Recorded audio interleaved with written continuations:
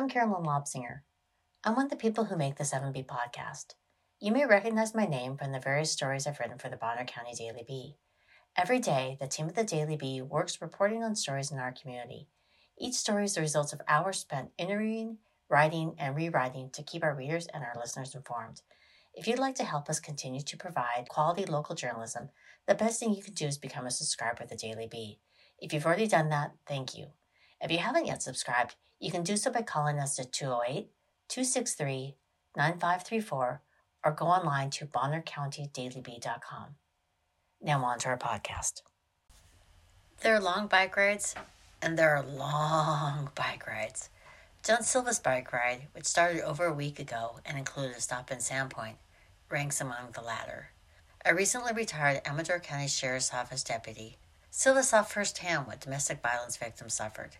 He wanted them to know there is help available and there are people ready to get them to safety. Silva also loves adventure and challenging himself, pushing to see just what he can accomplish. What better way to do the first than to attempt the second? And that's just what Silva is doing, launching a 3,000-mile bike ride to raise awareness and funds for Amador Community Foundation's Operation Care. The program works to raise awareness about domestic violence and sexual assault while providing service and help to its victims. Silva began his journey in Kingston, Washington, where his sister lives. He then made his way over to Idaho, riding up US 95 to the border, before making his way over to Bruceville, Montana to begin his journey down the Great Divide mountain bike route from Canada to Mexico. Come along and listen to our interview with John as he stopped in Sandpoint last week on day 8 of what he expects to be a 60-day journey. Those interested in following his travels can go online to facebook.com #JohnSilvaExpedition. Those interested in donating to Operation Care can go online to AmadorCommunityFoundation.org, or if they would like to help locally, they can help the Lillybrook Family Justice Center, which empowers family violence victims to live free from violence and abuse. Donations to Lillybrook may be sent to 227 South 1st Avenue, Sandpoint, Idaho, 83864. And now on to our interview. What prompted you to ride across the country?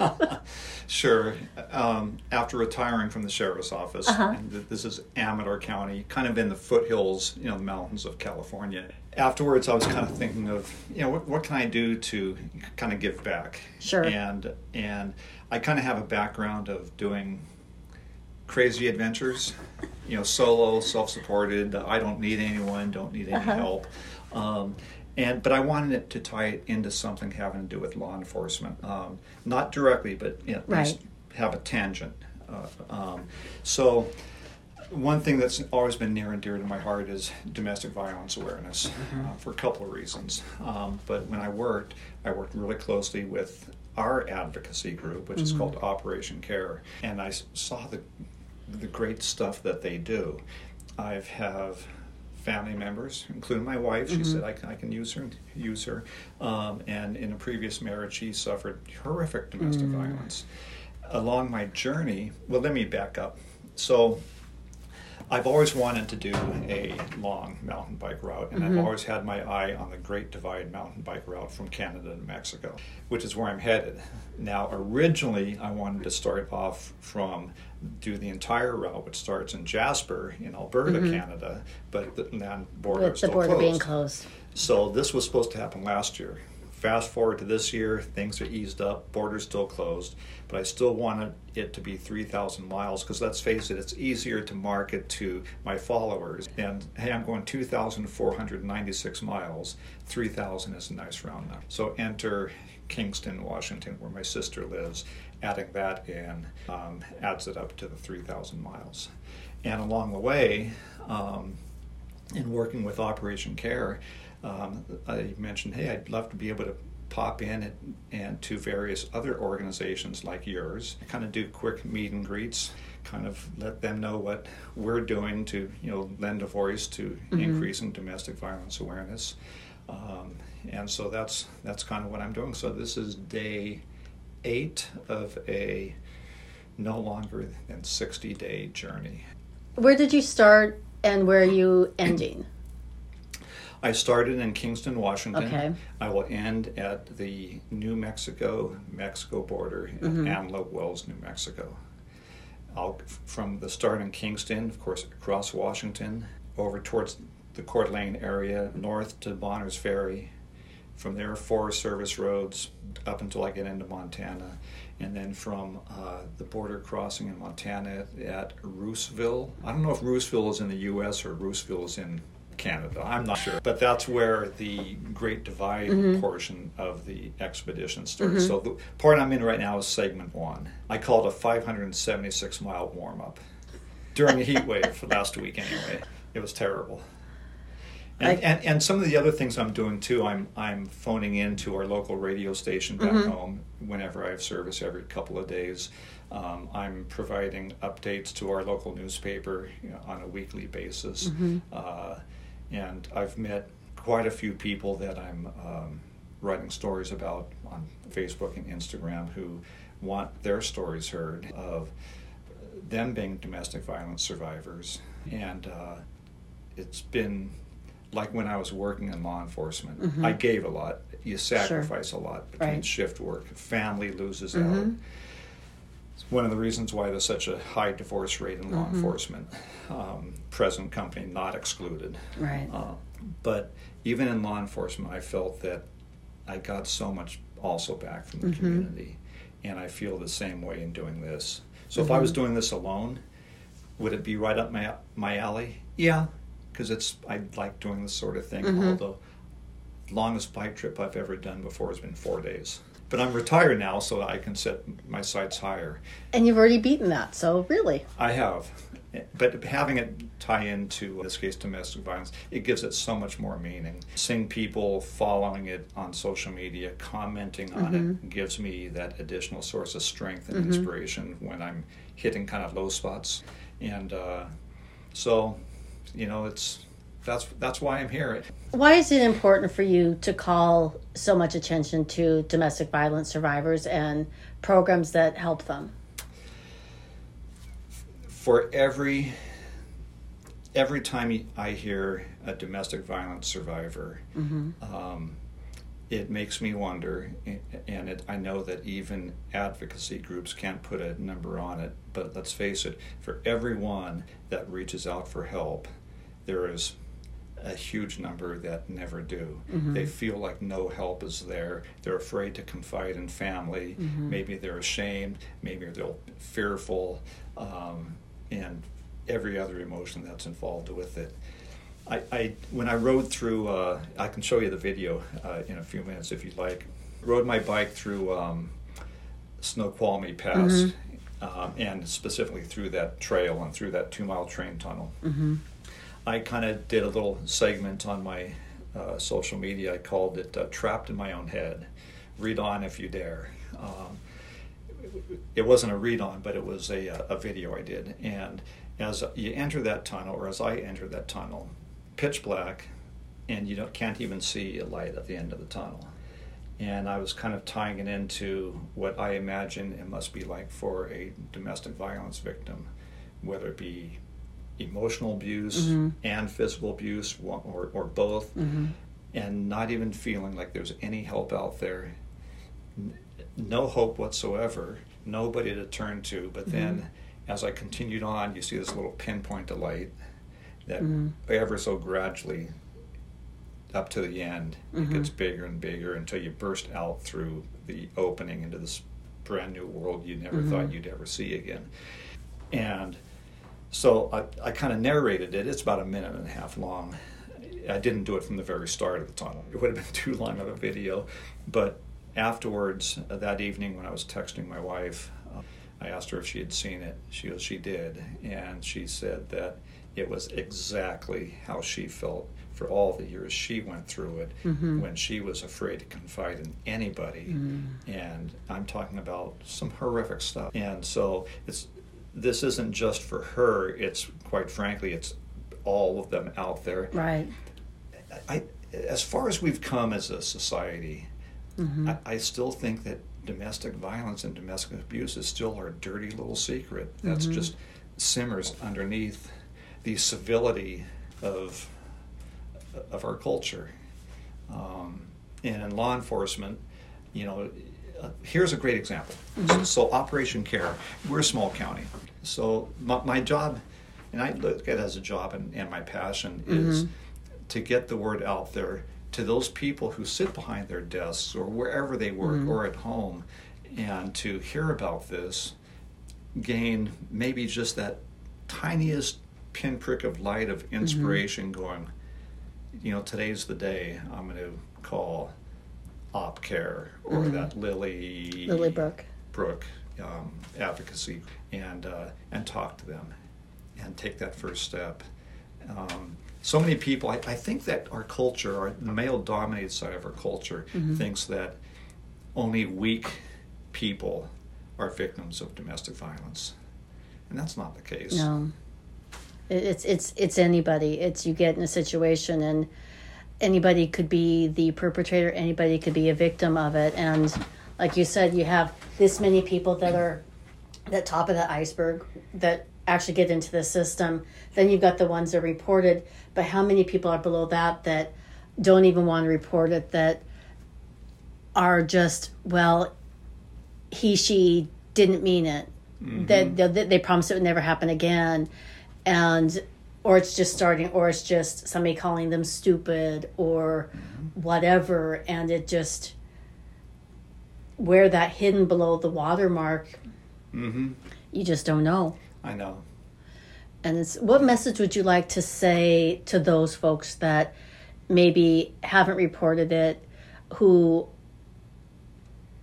are on the path of either being a perpetrator or a victim? What messages would you like to say to those folks? Boy, that is an excellent question, which I don't know if I can answer from the perpetrator side of it, but from the victim side of it, it's not going to be easy. It's going to take some courage to take that first step. And if you don't know where to turn, GTS it, Google that, fecal matter, and just type in domestic violence help. And that's what I did in one town I was at earlier, just to find out if there was a center. Because I visited one that wasn't on my list. And I just typed in domestic violence help.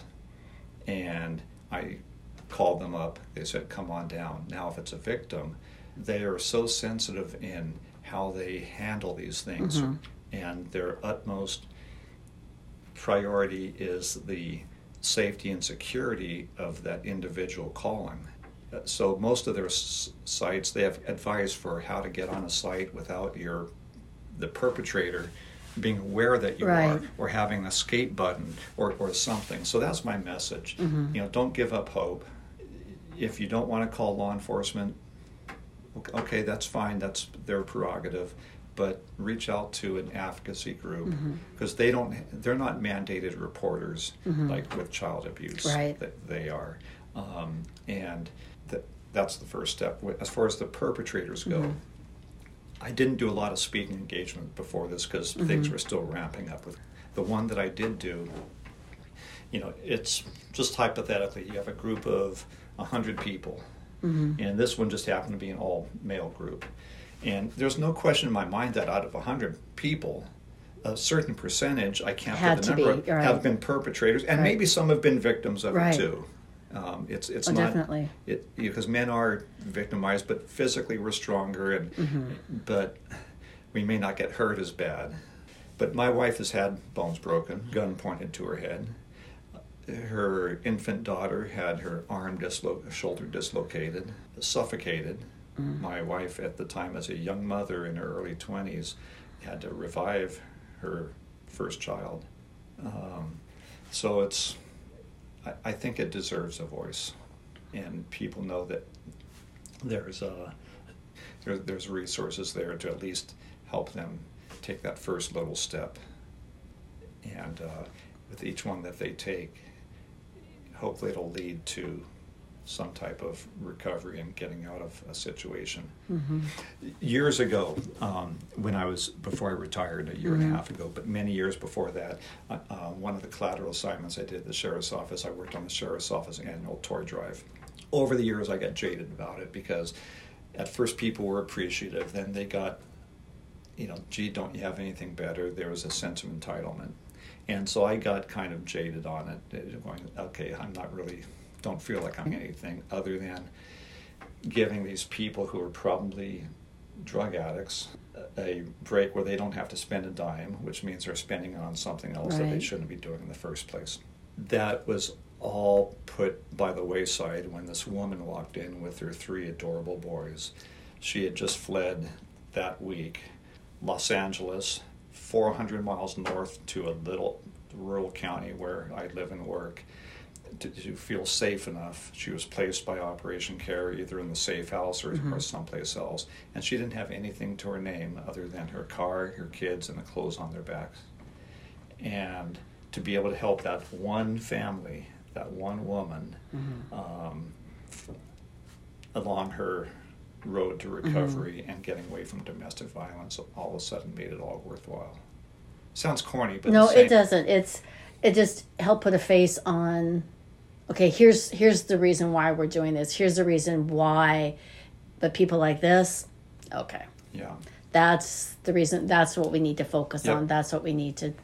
Yeah, and then there's a fundraising piece of this too, because so many of these DV advocacy groups, most of them are grant funded, and so that shouldn't be confused that they're flush with money. Yeah, and grants, you don't get free money. Everything comes with strings. You can't always buy what you need to buy. So to have discretionary funds to be able to pay for a soccer registration for this elder, the 3 boys of this woman who fled from Los Angeles, they can do that with that. So an equal part of this is the fundraising side. Probably a bigger part is the domestic violence awareness side. If folks want to donate to the cause, what is it and how can they help?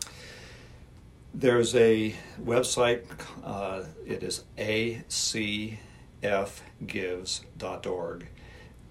And it's tax deductible. 100% of the funds goes to Operation Care. 0% helps with expenses associated with this expedition. This is something that that's why it's called Give Back Adventures. So the money with Amador Community Foundation, which is acfgives.org, they're being used as the kind of my fiscal partner in this, which is great. Operation Care can focus on all the other promotion and wonderful social media things that they're doing, as is ACF, but nobody has to worry about how the money works. Right. And it's, like I said, it's tax deductible. Those who have donated get an immediate email with their tax receipt for their tax preparer if they itemize. And then of course I do social media. I'm new to it, but I still try to post twice a day. Facebook and Instagram. Okay. And where can folks find you on either or both? Instagram is Give Back Adventures 2021. All one word. So if you just type in at Give Back Adventures 2021, the first search thing in your search bar should come up to my Instagram. Facebook, it's a little bit slightly more convoluted. You have to type in my name, John Silva, Silva.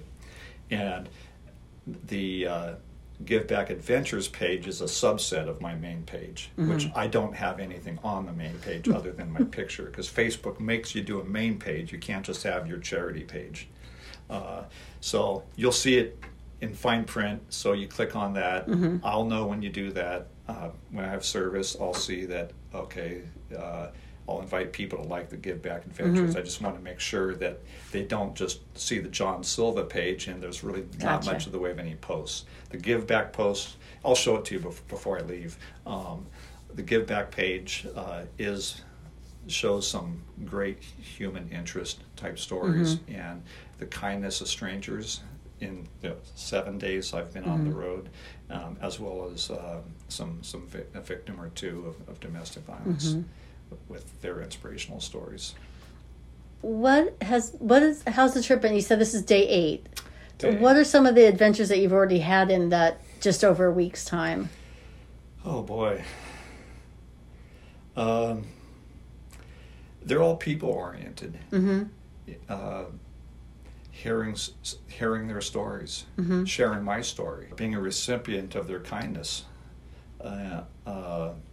For anybody who does get on the social media, onto the page and read some of my past posts, it's really gratifying to see that the positivity of human nature.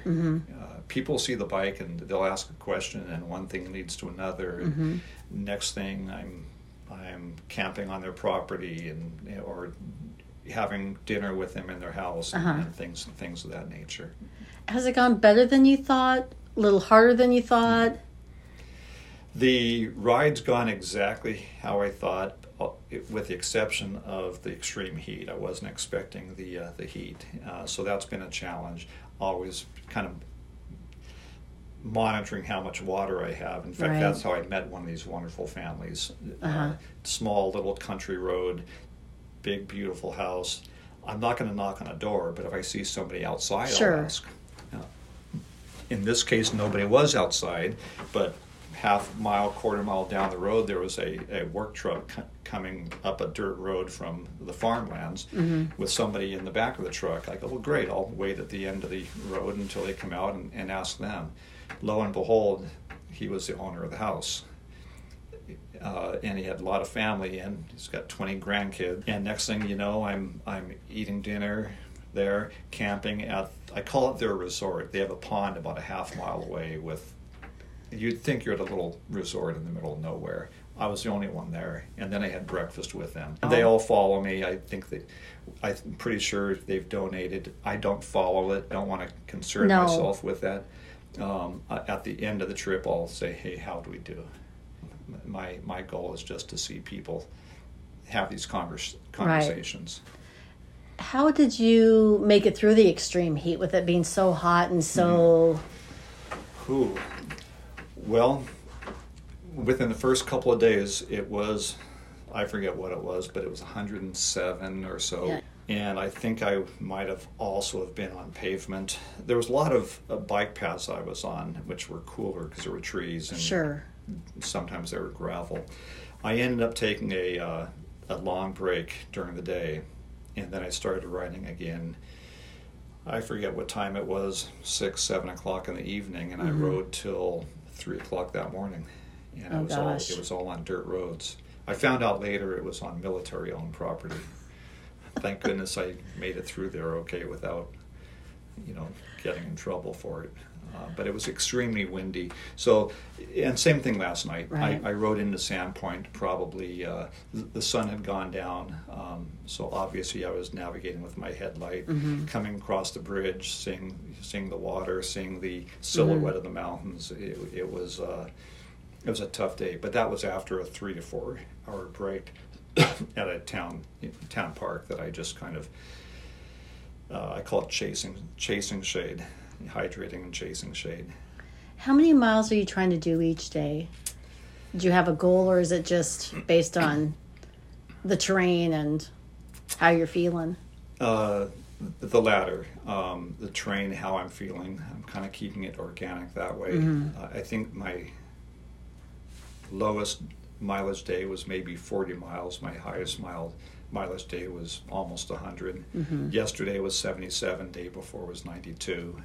So it does vary with the really just depends. Yeah. What else would you like to add, John, about the trip? What you're hoping to accomplish? What message you'd like to get out there? Or anything that we haven't already covered? In the 7 days of this trip, of a 60-day trip, I already feel that I've had a lifetime of memories, from the domestic violence awareness side, the kindness and the human heart side. What I would like to see is obviously that continue, but to just continue spreading the word, continue to inspire people to follow my journey. Like I said, I'm new to the social media, but if they follow the journey, I am interweaving my posts with stories of domestic violence and domestic violence awareness without being too heavy-handed one way or the other. Are you having fun? I'm having fun. It's been it's been exhausting, but so tremendously rewarding. But I wake up feeling great physically. I'm not a young man anymore, obviously. I'm 62 years old. I'm blessed with great health and fitness.